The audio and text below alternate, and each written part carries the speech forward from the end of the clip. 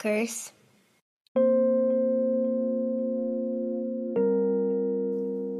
Welcome to Hoosier Illusion, hosted by me, Neil Tafflinger, and Ryan J. Downey, two grown-up hardcore punks, longtime journalists, and longtime friends born and bred in Indianapolis, Indiana. After growing apart, we're reuniting to talk about who we were, who we are, and where we're going. Follow along as we navigate the rugged terrain of our mental landscapes, littered with pop culture, subculture, and the odd reference to Johnny Ringo, James Dean, Axl Rose, and other notable Hoosiers.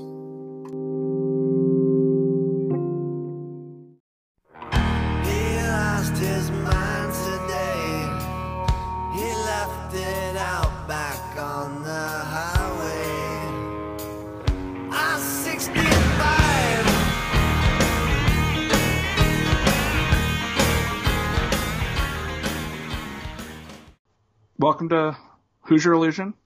I'm Neil, one of your hosts. The other host is... I'm Ryan Downing. I'm the other host. And today we're going to talk about animal rights, 1990s style. Hands off the animals, bro. This is... we're bringing it back to tofutti and... sad nutritional yeast mac and cheese and the days of not having a million different meat alternatives to choose from at every grocery store in every mid-sized city and larger in North America. The days of warm soy milk housed on the crooked shelf of an old house turned into a health food store by hippies. The days of having arguments with other vegans about, this candy bar, they just added a line on the back of it that says, while this candy bar is vegan, it was prepared in a facility that also prepares things with milk and eggs. And people going, can't buy that anymore. And people going, yes, you still can. And that actually be, these fundamentalist orthodox arguments, which I would imagine still persist to this day, but I am happily free from them for the most part.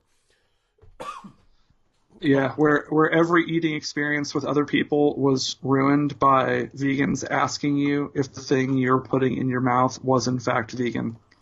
Yeah, I enjoyed that. I have a vivid memory of someone who I'm much better friends with now. But if someone asking me once if my shoes were vegan, and me just being like, "Are we still having this conversation?" and this was like 1998 or something. This episode is called Fur Free Friday in honor of what used to be the most important holiday on my calendar. I don't know about you, but Fur Free Friday for several years was a pretty big aspect of my life, and on one occasion involved me getting arrested. But I wanted to talk to you because you are OG compared to me on the tip. So let's talk we've touched on it a little bit, but first of all, here's the Devil's Night, my new favorite holiday. Yep. Okay, so let's say this right from the outset. We have differing views on this presently. And from both our prior incarnations of ourselves to some extent and from one another. So anyone who's listening to this who's like, oh, great, I'm going to listen to two vegans blather on about veganism. That is not what this episode is going to be and not what you are listening to. So bear with us as you travel on this plant-based journey with us. My experience with the animal liberation movement and ideology goes all the way back to 5th grade, and my best friend in elementary school, Guian Bentley, his parents were sort of aging hippies, and his mom and dad and sister were all vegetarians. And in 1985, Indiana, that was about as foreign of a concept as you can imagine. And it would really only be aging hippies who would adopt a vegetarian lifestyle. It was at their home where I was first introduced to the idea of vegetarianism, where I first had Morningstar Farms brand meat alternatives. They had a pet rabbit that kind of roamed freely throughout their kitchen. They listened to Bob Dylan records. They probably smoked weed, which I just wasn't aware of at the time. And the kids called their parents by their first names rather than mom and dad. So, introduced to a lot of great things there. As we've talked about on the podcast before, I was also introduced to English-style tea. I was introduced to reading aloud from a book together as a family. I first read The Hobbit there that way. And was exposed to The Lord of the Rings, and all sorts of great things came from my friendship with Gian and my association with his family. And they were by no means perfect and had their own issues like any family does, but those are all some really great memories. So for me, the vegetarian thing was as simple as I asked him one day why he didn't eat meat. I'd offered him some bologna from the refrigerator at my house, and he said, because I don't think we should kill animals for food. We don't have to, so we shouldn't do it. And for 11-year-old me, it was that simple. It immediately clicked. And I, without having any concept of the pro-vegetarian and vegan arguments in terms of environmentalism and world health and nutrition and, this wide swath of different rationales for adopting that diet, just the animal issue was enough for me in the beginning. And I remember telling my dad that I was vegetarian and him, dismissing it. And as I believe I've told this story on the podcast before as well, but hello, new listeners. Quickly, it was during a period where the McRib was back. And my dad went to McDonald's, bought McDonald's for all of us, sat me down at the dinner table and said, "You're not getting up until you eat your dinner." And to his eternal credit, I sat there however long, felt like hours to me at the time, but it was probably 30 minutes or something. And my dad just kind of comes by the table and is like, "So you're serious about this?" And I was like, "Yeah." And he was like, "Okay." And aside from cracking jokes about it, never fought to discourage me from it ever again. This was like, "All right, you're a vegetarian." That, again, in the mid-'80s and late 80s, in Indiana of all places, an agricultural state and so forth, a red state for the most part, no pun intended. And, it often, much like my interest in music and horror and comics and everything else, made me subject to ridicule. And there's some satisfaction in seeing how all of those things I just mentioned are much more widely accepted and in many ways celebrated these days. But I wasn't doing myself any favors socially by telling people I didn't eat meat. Now, it was a real speak when spoken to thing for me in elementary school and middle school. It didn't come up unless someone else brought it up. And it was around 1989, 1990, when I became aware and I started discovering hardcore music, that there were people like John Joseph from the Cro-Mags and Ray Cappo from Youth of Today that were vegetarian and were talking about it in their music. And that was a very nice sort of point of connection for me of like, oh, wow, this is, there's some like-minded folks out there. This isn't just this isolated weird thing that's just me and, my one friend who moved away. So that was gratifying. And then through the pages of Maximum Rock and Roll fanzine, where so many important things in my life spawned from, relationships and friendships with people that persist to this day that began in the classified section of MRR, I saw an ad for a band called Vegan Reich. And the name immediately struck me as extreme and kind of awesome. And as I would come to learn, Vegan Reich was a punk band in Southern California that developed in the anarchist scene. And because of their militant attitude about veganism, people in the greater punk scene at large would call them fascists and Nazis. And of course, they weren't anything of the sort. In fact, for the majority of the band's duration, more members than not in the band were people of color.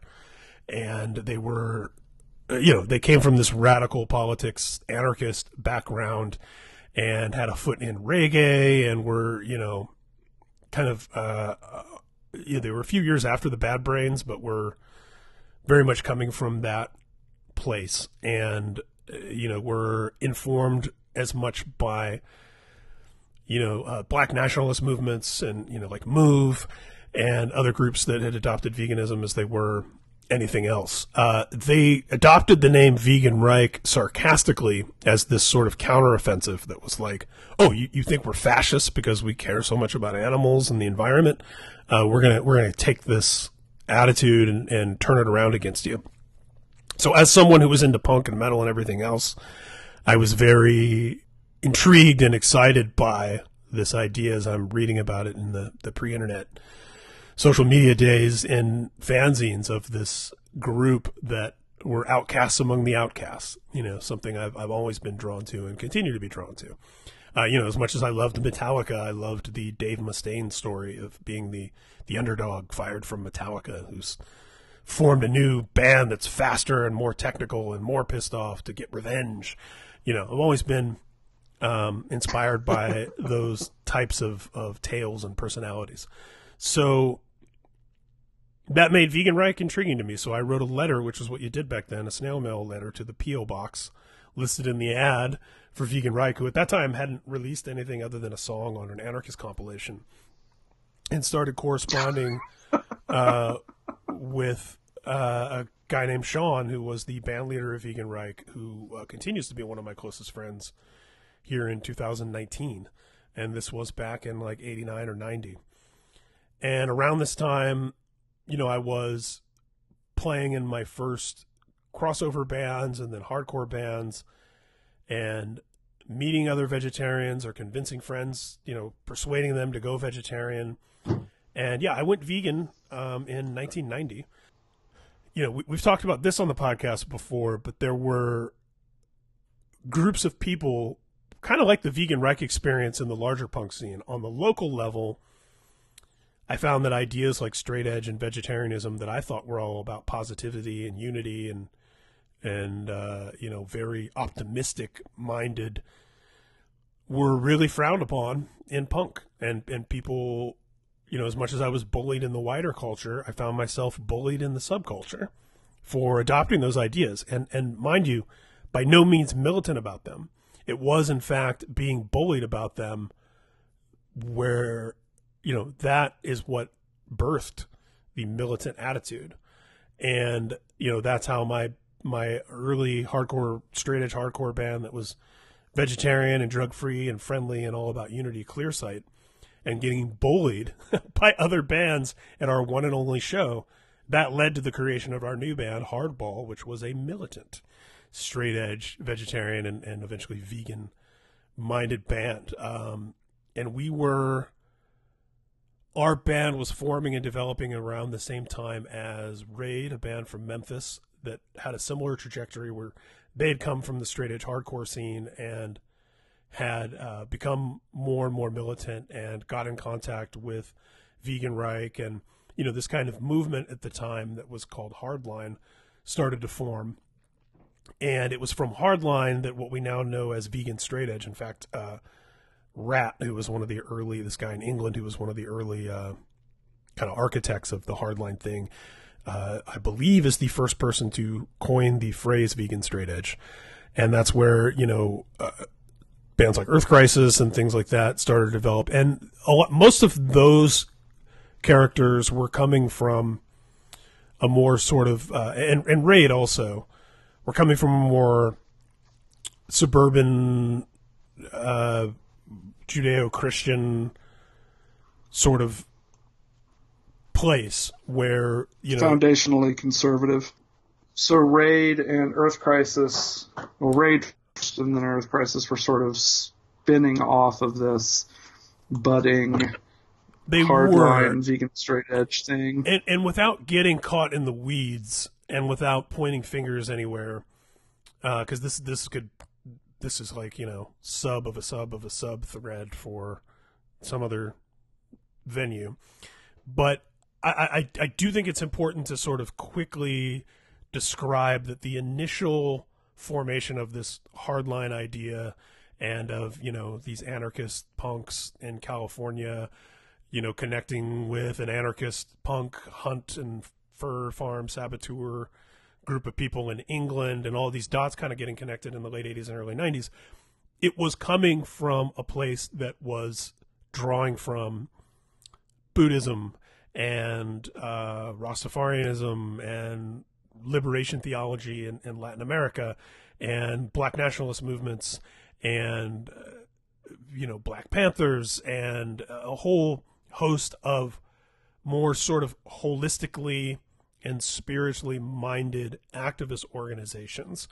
And through the prism of the punk scene, which was at that time extremely liberal and way ahead of the curve on a number of issues, the hardline movement quickly developed a strain of conservatism, which I would argue was brought in by folks who were raised in more sort of conservative backgrounds, and when it was easier for them to sort of transition from their upbringing into this hardline thing and then later the vegan straight edge thing, and bring some of that baggage with them, for better or worse. Now, I wouldn't paint, I know the guys in Earth Crisis very well and personally, and have for a number of years. I wouldn't paint them with that brush necessarily, but I would make the distinction between those early anarchist / ITAL veganism roots of the thing and what it later became and is of course much more remembered for better or worse in the annals of punk history. But in terms of my personal development, there was a couple of years where all that stuff was really important to me, and I was really engaged in it and communicating with a lot of those people around the country and around the world and developing some of these ideas and printing fanzines and making flyers and leaflets and really taking a much more activist-oriented bent towards animal rights. And by this time, I'd read books like Diet for a New America, which, much like Howard Zinn's People's History of the United States, was very formative in shaping my worldview at the time.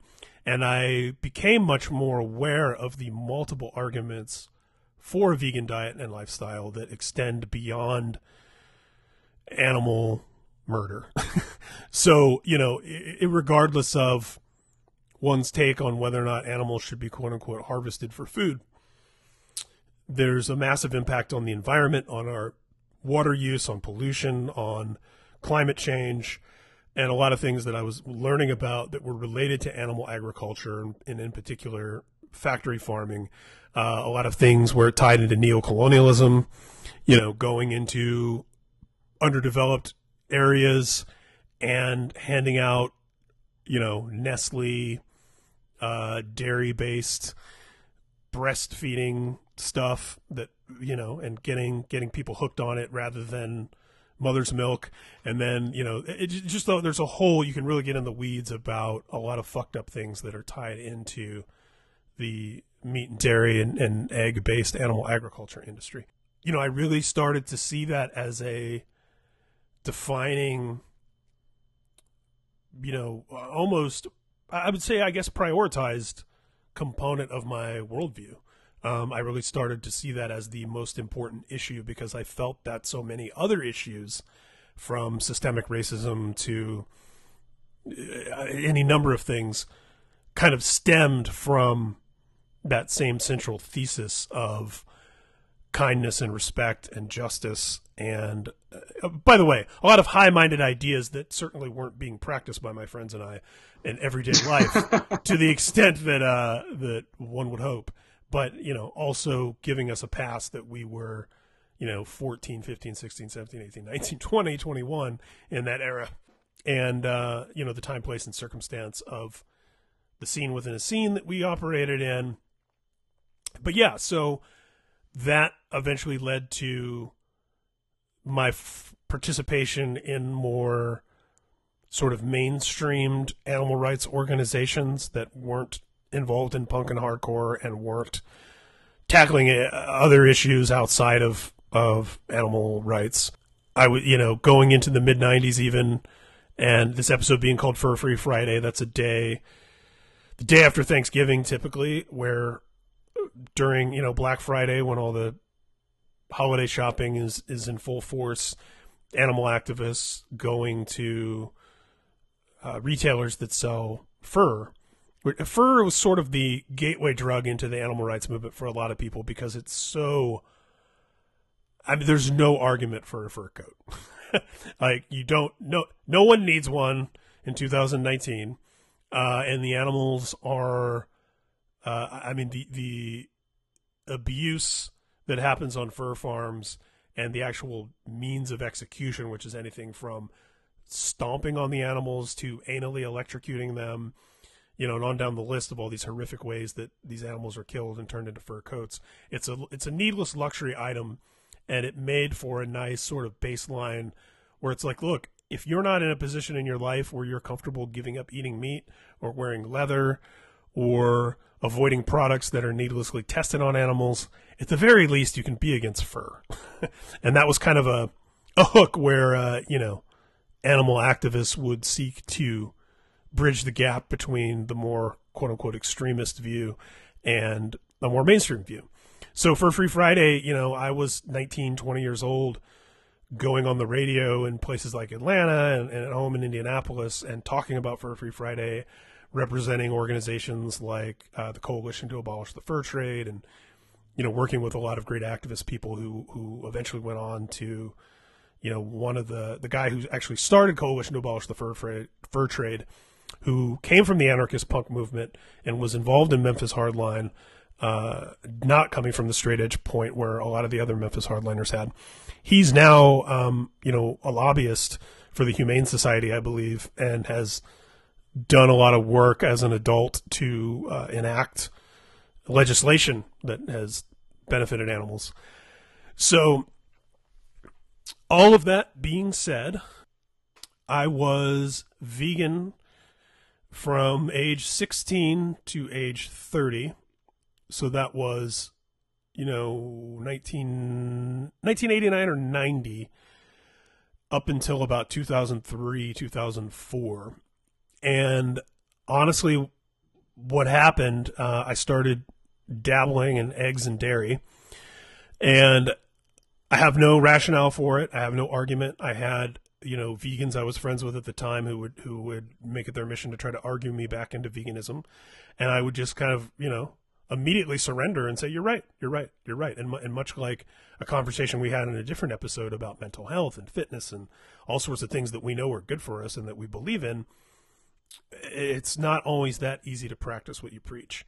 And for me, I went from this point where it was like, for years and years and years, I was straight edge, was vegan, was avoiding casual sex, was, had all these rules and limitations and boundaries I'd put on myself, all well intended. But I just kind of gotten to this point in my adult life around turning 30 where I was like, man, something's got to give. And I don't want to start drinking or smoking or doing things that everyone's trying to quit when they're 30. But I need to relax somewhere. And the point that I chose to relax was going to a restaurant and being served a bowl of bread and having to say, can I see the ingredients for the bag that this bread came out of? That was literally, it was as simple as that. I didn't want to read ingredients anymore. I've always been vegetarian. I've never backslid on being vegetarian since I was literally 11 years old. But yeah, I did start doing dairy and eggs there for a period of, I don't know how many years, almost 10 years probably. And then rededicated myself to veganism, I guess maybe 3 or 4 years ago. And I would say, I'm plant-based and I'm not so orthodox, but I am vegan. I'm straight. It's definitely straight edge. This is a whole other conversation, but I had a beer and a half in a wine cooler during a 2-week period when I was 20. This is where we get into orthodoxy also, where we'll have an entire hour where we talk about absurd ideological orthodoxy. Yeah, suffice it to say that now at age 46, by the time people are listening to this, 26 years since that beer and a half in a wine cooler, there are adults in my life now, currently, who are uncomfortable with me identifying myself as straight edge because they feel that I abdicated the right to do that with a beer and a half in a wine cooler 26 years ago. And I'm not talking about like weird haters that you and I both know. I mean people that I know, a guy, I got a straight edge tattoo on my hand on my 44th birthday a couple years ago and posted it on Instagram. And a friend of mine here in Orange County who's, I believe, he's close enough to me in age. He might be 40 by now. He's a lawyer, a successful professional, intelligent, reasonable person. He posted the the skeptical emoji. And of course, rather than me, feeling gratified by the 100+ comments or likes and comments and everything of everyone patting me on the back for my cool new straight edge tattoo, I was obsessed with the one person who posted the skeptical emoji and, found myself texting with him at 6 a.m. the morning after my birthday and him going, well, aren't you a redo? You're a re-edge. I'm sorry, man. That's just like not straight edge. And I'm like, dude. That's codependency. I didn't, right? I didn't even get drunk. I had a beer and a half in a wine cooler 26 years ago. And people who are, celebrating straight edge birthdays of like 15 years of straight edge. But yeah, you're right. It is codependency and it's ridiculous. And I can laugh about it now. But I was upset by for a few days, like still like, I got to run down every single person. And then I did an interview for a guy did a book about straight edge a few years ago. And a lot of my friends and contemporaries were interviewed. And I did an interview, and I was very honest, and I said essentially everything that I just did. And the dude, I shit you not, put me in the sellout chapter. there's a chapter in the end that's like life after straight edge, and I'm fucking in there. And I'm like, are you kidding me? 26 years now, this quote unquote second time, like the idea that you're supposed to be making a lifetime commitment at age 15. Is fucking ludicrous, but yeah, that's a whole other episode. But bringing us back around to Fur Free Friday and animal rights, like we're talking about, that's been sort of my journey with it. And it has certainly been years since that phase of militance was literally like age 16 or 17 to like 19 or 20, and I carried that baggage around. Of feeling like I was perceived as the militant vegan guy for what, in retrospect, was really a very short period of actually being that person that, ran into a friend for the first time in a week or two and said, so are you vegan yet? Like, I would start conversations like that. And that took a long time to live down, frankly. It took longer to live down than it did to establish that relationship in the first place, or that reputation, rather, in the first place. So that's my story and brings us up to now. And certainly, as I like to tell vegans when I encounter them now, being vegan in Orange County, California in 2019 versus being vegan in Indiana in 1990, it's about the easiest thing imaginable now here. And, and there's a lot of talk about meat alternatives. And I should point out, as I know a lot of vegans who might be listening are probably pulling their hair out or crashing their car right now, wanting me or you to say, being vegan is by no means dependent on having meat alternatives, quote unquote. There's certainly a plant-based holistic dietary lifestyle where you get all the protein you need and all the B12 you need and all the things that people, the calcium and the things that people are worried they won't get. It speaks more to the effort being made to make people comfortable with the idea of not eating meat. Yeah, I mean, there's a Burger King commercial airing currently for the Impossible Whopper where they're handing it to construction workers, like actual man on the street. Yeah. I'm a construction worker, I'm wearing the vest, where they're like, I only eat beef because why wouldn't I eat beef? And then they take a bite and they're like, I can't tell the difference. And yeah, that's certainly an angle. And there's an argument amongst the vegan orthodoxy right now that the Impossible Burger, which is super popular right now in mainstream society, isn't vegan, because at one point during its developmental process, it was tested on animals, which seems so fucking stupid for whoever was in charge of that to have done. That's hilarious. And now to be, that small. And I had a vegan tell me, oh, it was only 10 rats and none of them died. I mean, the backflips people will go through to either deprive themselves of something or allow themselves something, the ideological somersaults. The jokes don't even have to write themselves. No. Like, it's just the joke. Yeah, and knowing what that sounds like to people who were, you at least lived in this culture, even if you're not in it anymore, knowing what this must sound like to the outside world, and how it's kind of a relief, actually, to think about how fucking comical and stupid it sounds. Is it a good thing that Little Caesars has fake sausage, that there's an Impossible Whopper, that Carl's Jr. and Del Taco and all these places are trying, some form of Beyond Meat or Impossible? Should we be supporting those places in their efforts to transition towards more plant-based foods, or should we be boycotting them outright because of the terrible conditions for workers and, the fact that they are still meat-dependent businesses, and, and then you get your Twitter commies, as you once referred to them, who, are all about smashing capitalism. Shouldn't they be, eating from their own garden?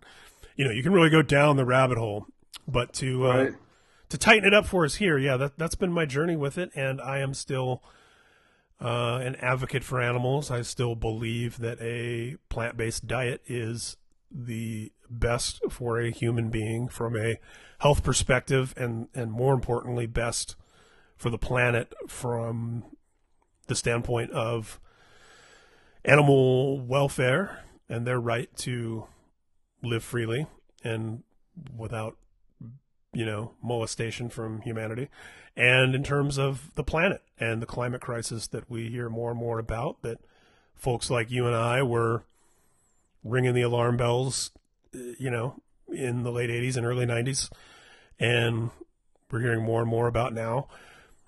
Yes, and in that sense, as my friend Drew Pierce and I like to say, when quoting the great House of Pain, I'm the same motherfucker that I ever was.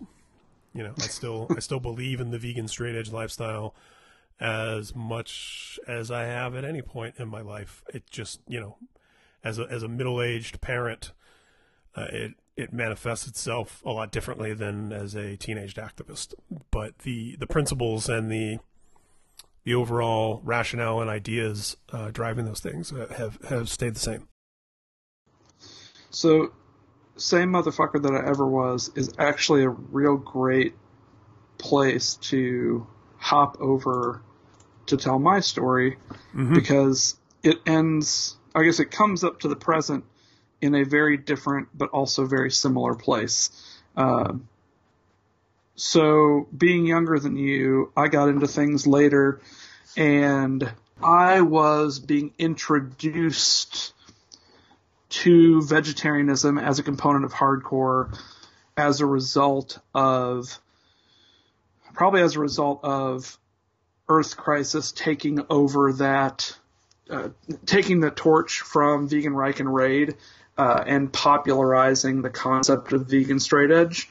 I wasn't fully aware of it, but I would say the ripples of the All Out War 7-inch hit me before I heard the band.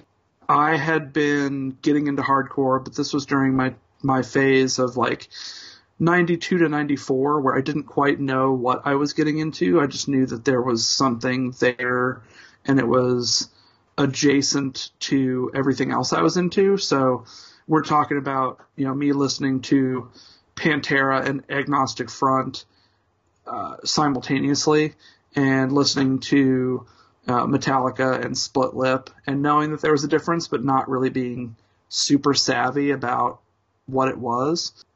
So my first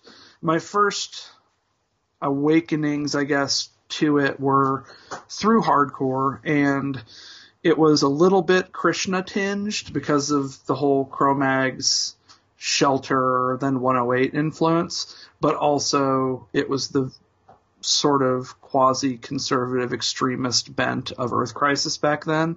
And I think it's significant that the first real, like, I guess hardcore, my first true introduction to hardcore, my gateway was the Voice of the Voiceless comp, dubbed onto a cassette for me. Pork, murder with a knife and fork. Knife and fork, chicken, death ain't finger licking. Stop poisoning yourself with beef, chief. This goes out to my homeboy Guav. And it was like 5 years before I knew what the hell that meant, which is hilarious. Who is a homeboy and why is he Guav? Like, what is a Guav? How is a 13-year-old kid going to know what the hell that means? So the concept of animal rights being a part of hardcore to me, like that was a package deal. Like once I got into it, I was like, oh, if you're into hardcore, you're straight edge and vegetarian at least, and probably vegan. And later I learned that was very specific to Indianapolis, that a significant portion of the hardcore scene was vegan straight edge.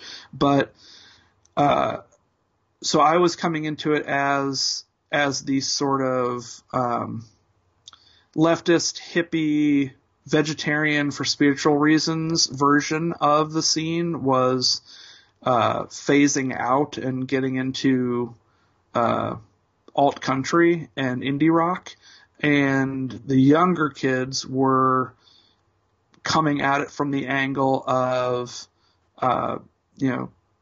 being spiritually ascetic, teetotalers, abstaining from sex, vegan straight edge, et cetera, et cetera, et cetera. So I guess I'm the Firestorm generation. That was the point where it like all clicked for me when the Firestorm 7-inch was out, and they were in between that and the release of Destroy the Machines. So like from Firestorm to Destroy the Machines, that like 2-year period was when I became locked into animal rights thinking, I guess, and going vegan. And so, I'm 14, 15, I'm reading Animal Liberation, I'm reading Diet for New America, and it really made my need for control and superiority sing. Like it just really, like it vibrated at that frequency where like I needed to be right. I needed something concrete.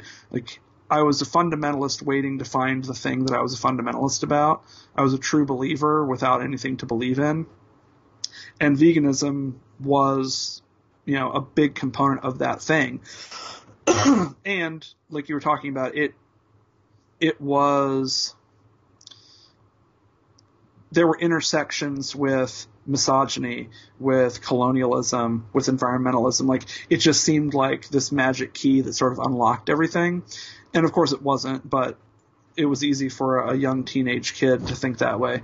And I pretty quickly got into organizing and activism. So by the time I was playing bass in Birthright, which was a vegan straight edge band, I was organizing protests and publishing material on behalf of Animal Defense League, which was an animal rights group that I think came out of the hardcore scene itself. It wasn't exclusive to hardcore kids, but it was I think based in Syracuse over the years, and it's been a long time since then. But basically it was like, you remember, like PETA, we thought PETA was bullshit. Like they were a weak, lame lobbying organization, and we were down for real change, not for making people feel comfortable with anything. So, and PETA was also celebrity obsessed and sensationalistic, and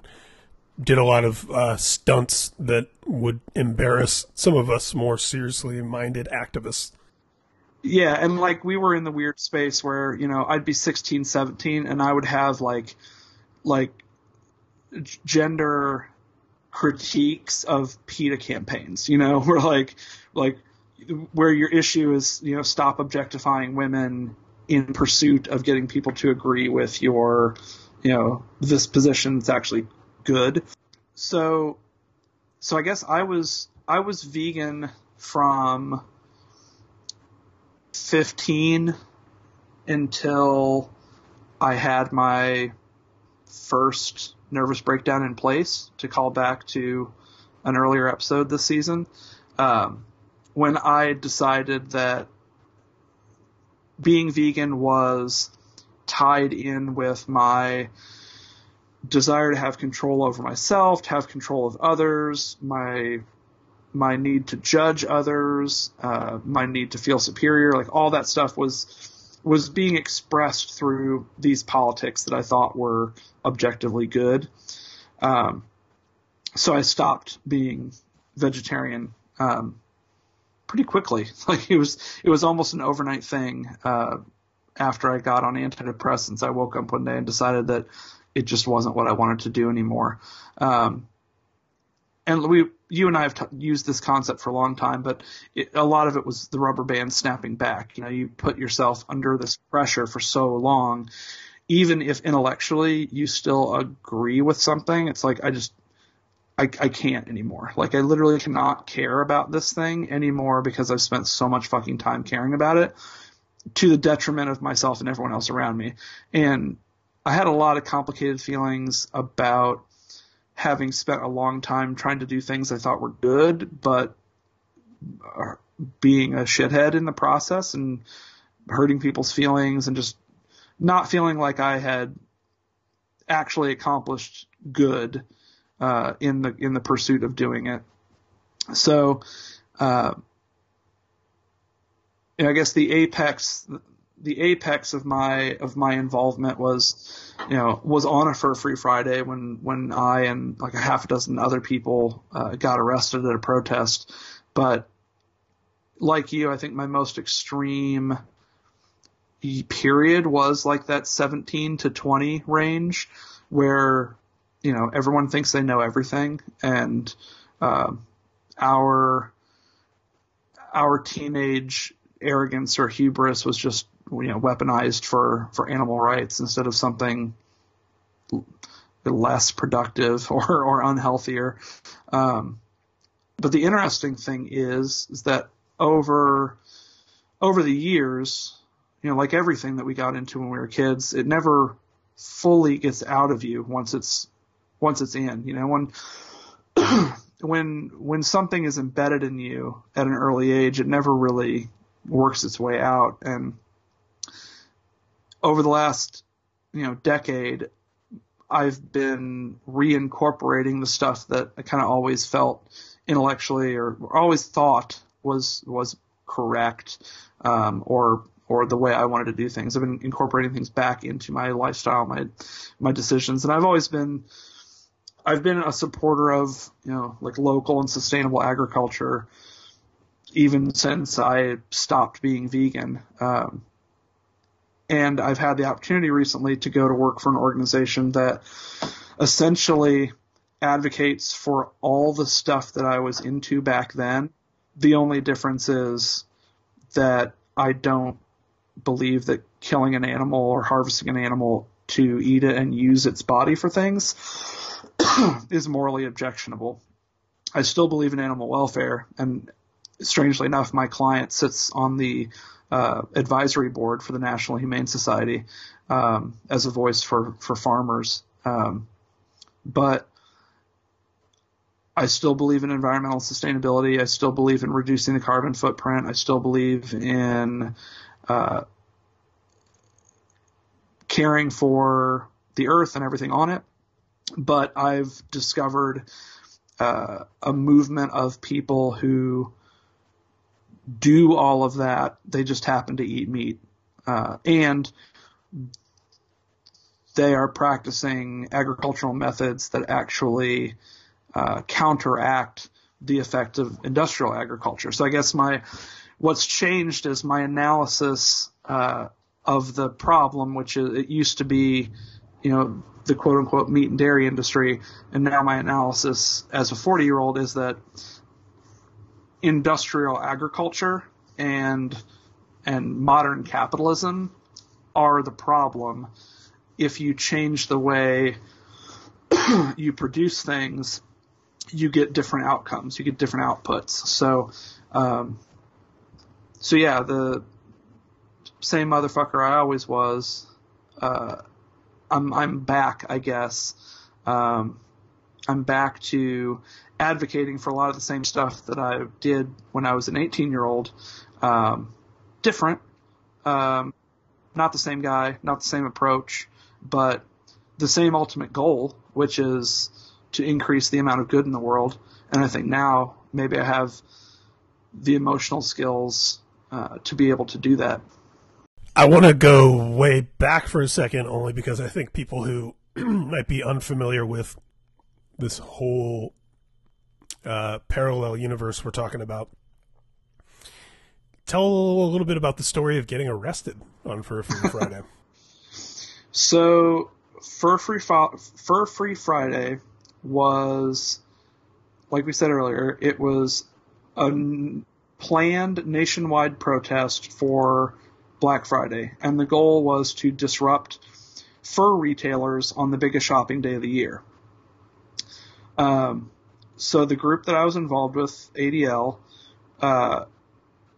we planned a protest, and the goal of it was to shut down the intersection excuse me, on 82nd Street in Indianapolis that leads into Castleton Square Mall, which at that point, and probably still, was the most highly trafficked mall in central Indiana. And we were there, I can't remember if it was Macy's or one of the, basically we were there to protest one of the big retailers that still sold fur and fur trim. Lazarus was, I just remembered Lazarus existed. Lazarus was the target of a lot of our protests. So, we planned it, we rehearsed it. I was still 17 then. So there was a focus on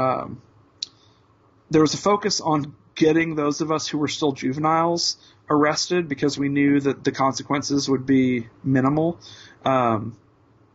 And what we talked about in advance was to reject plea agreements as a way to generate more controversy, attention, et cetera, et cetera. So there were, 4 or 5 of us maybe who laid down in the middle of the intersection on Fur Free Friday and used bicycle U-bolt locks to lock our necks together, sort of in an octopus. There was like a couple locks in the center, and then there were spokes that went out, and we all just laid there kind of with our heads in the center of it. And then there were people on the outside, on the sides of the streets, holding up signs and protesting. And it was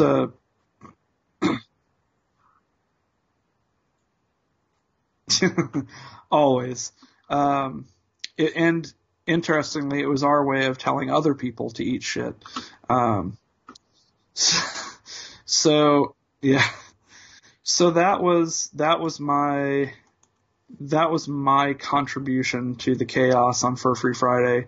I spent a couple of hours on the street with some friends and acquaintances.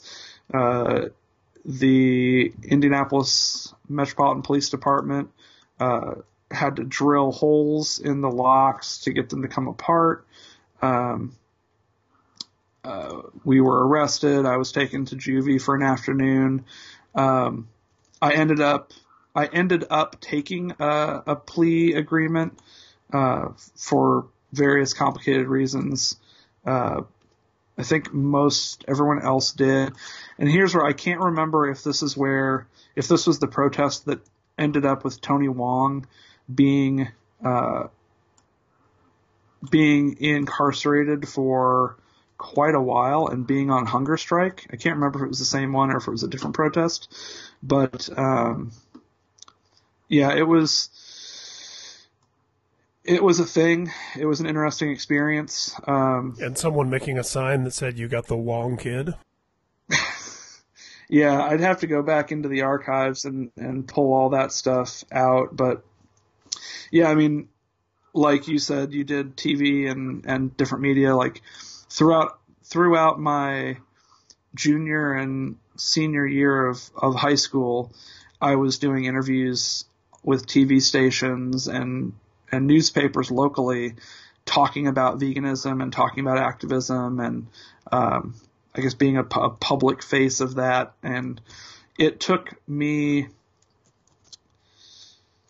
a long time to unwind that persona, like you were talking about, to not be the guy who other people thought were going to, give them some sort of guilt trip about whatever. But yeah, it goes back to that like first episode we did, about being in a band and not wanting to talk about it. Like for a long time, I didn't want to talk about my activism because I felt like I had been an obnoxious prick. And I didn't know how to reconcile it with who I had become as an adult. Not that I was necessarily ashamed of having believed something strongly or taken action, as a citizen, as an informed citizen. I was proud of that. It was just, I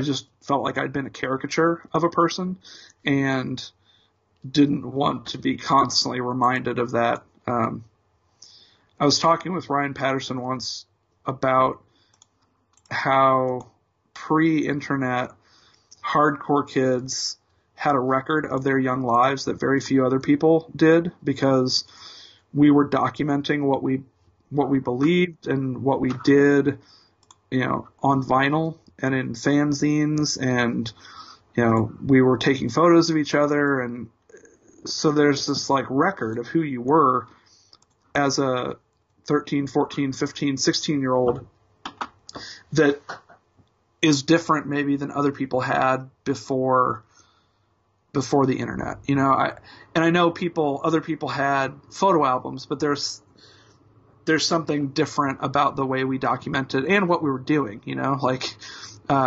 not everybody was coming back to English class on Monday and saying that they hadn't gone to the basketball game that Saturday because they'd been at an exotic animal sanctuary, volunteering that weekend instead, or, what did you do on Black Friday? Well, I got arrested and spent the day at juvie, it was just such a different young life to be leading, that I just didn't want to talk about it at a certain point. I stopped wanting to be a caricature. Well, I guess it's kind of a moot point now. I was actually just going to say something about how the type of activism you were doing on Fur Free Friday was, civil disobedience. Like when you say you got arrested, it was a planned arrest.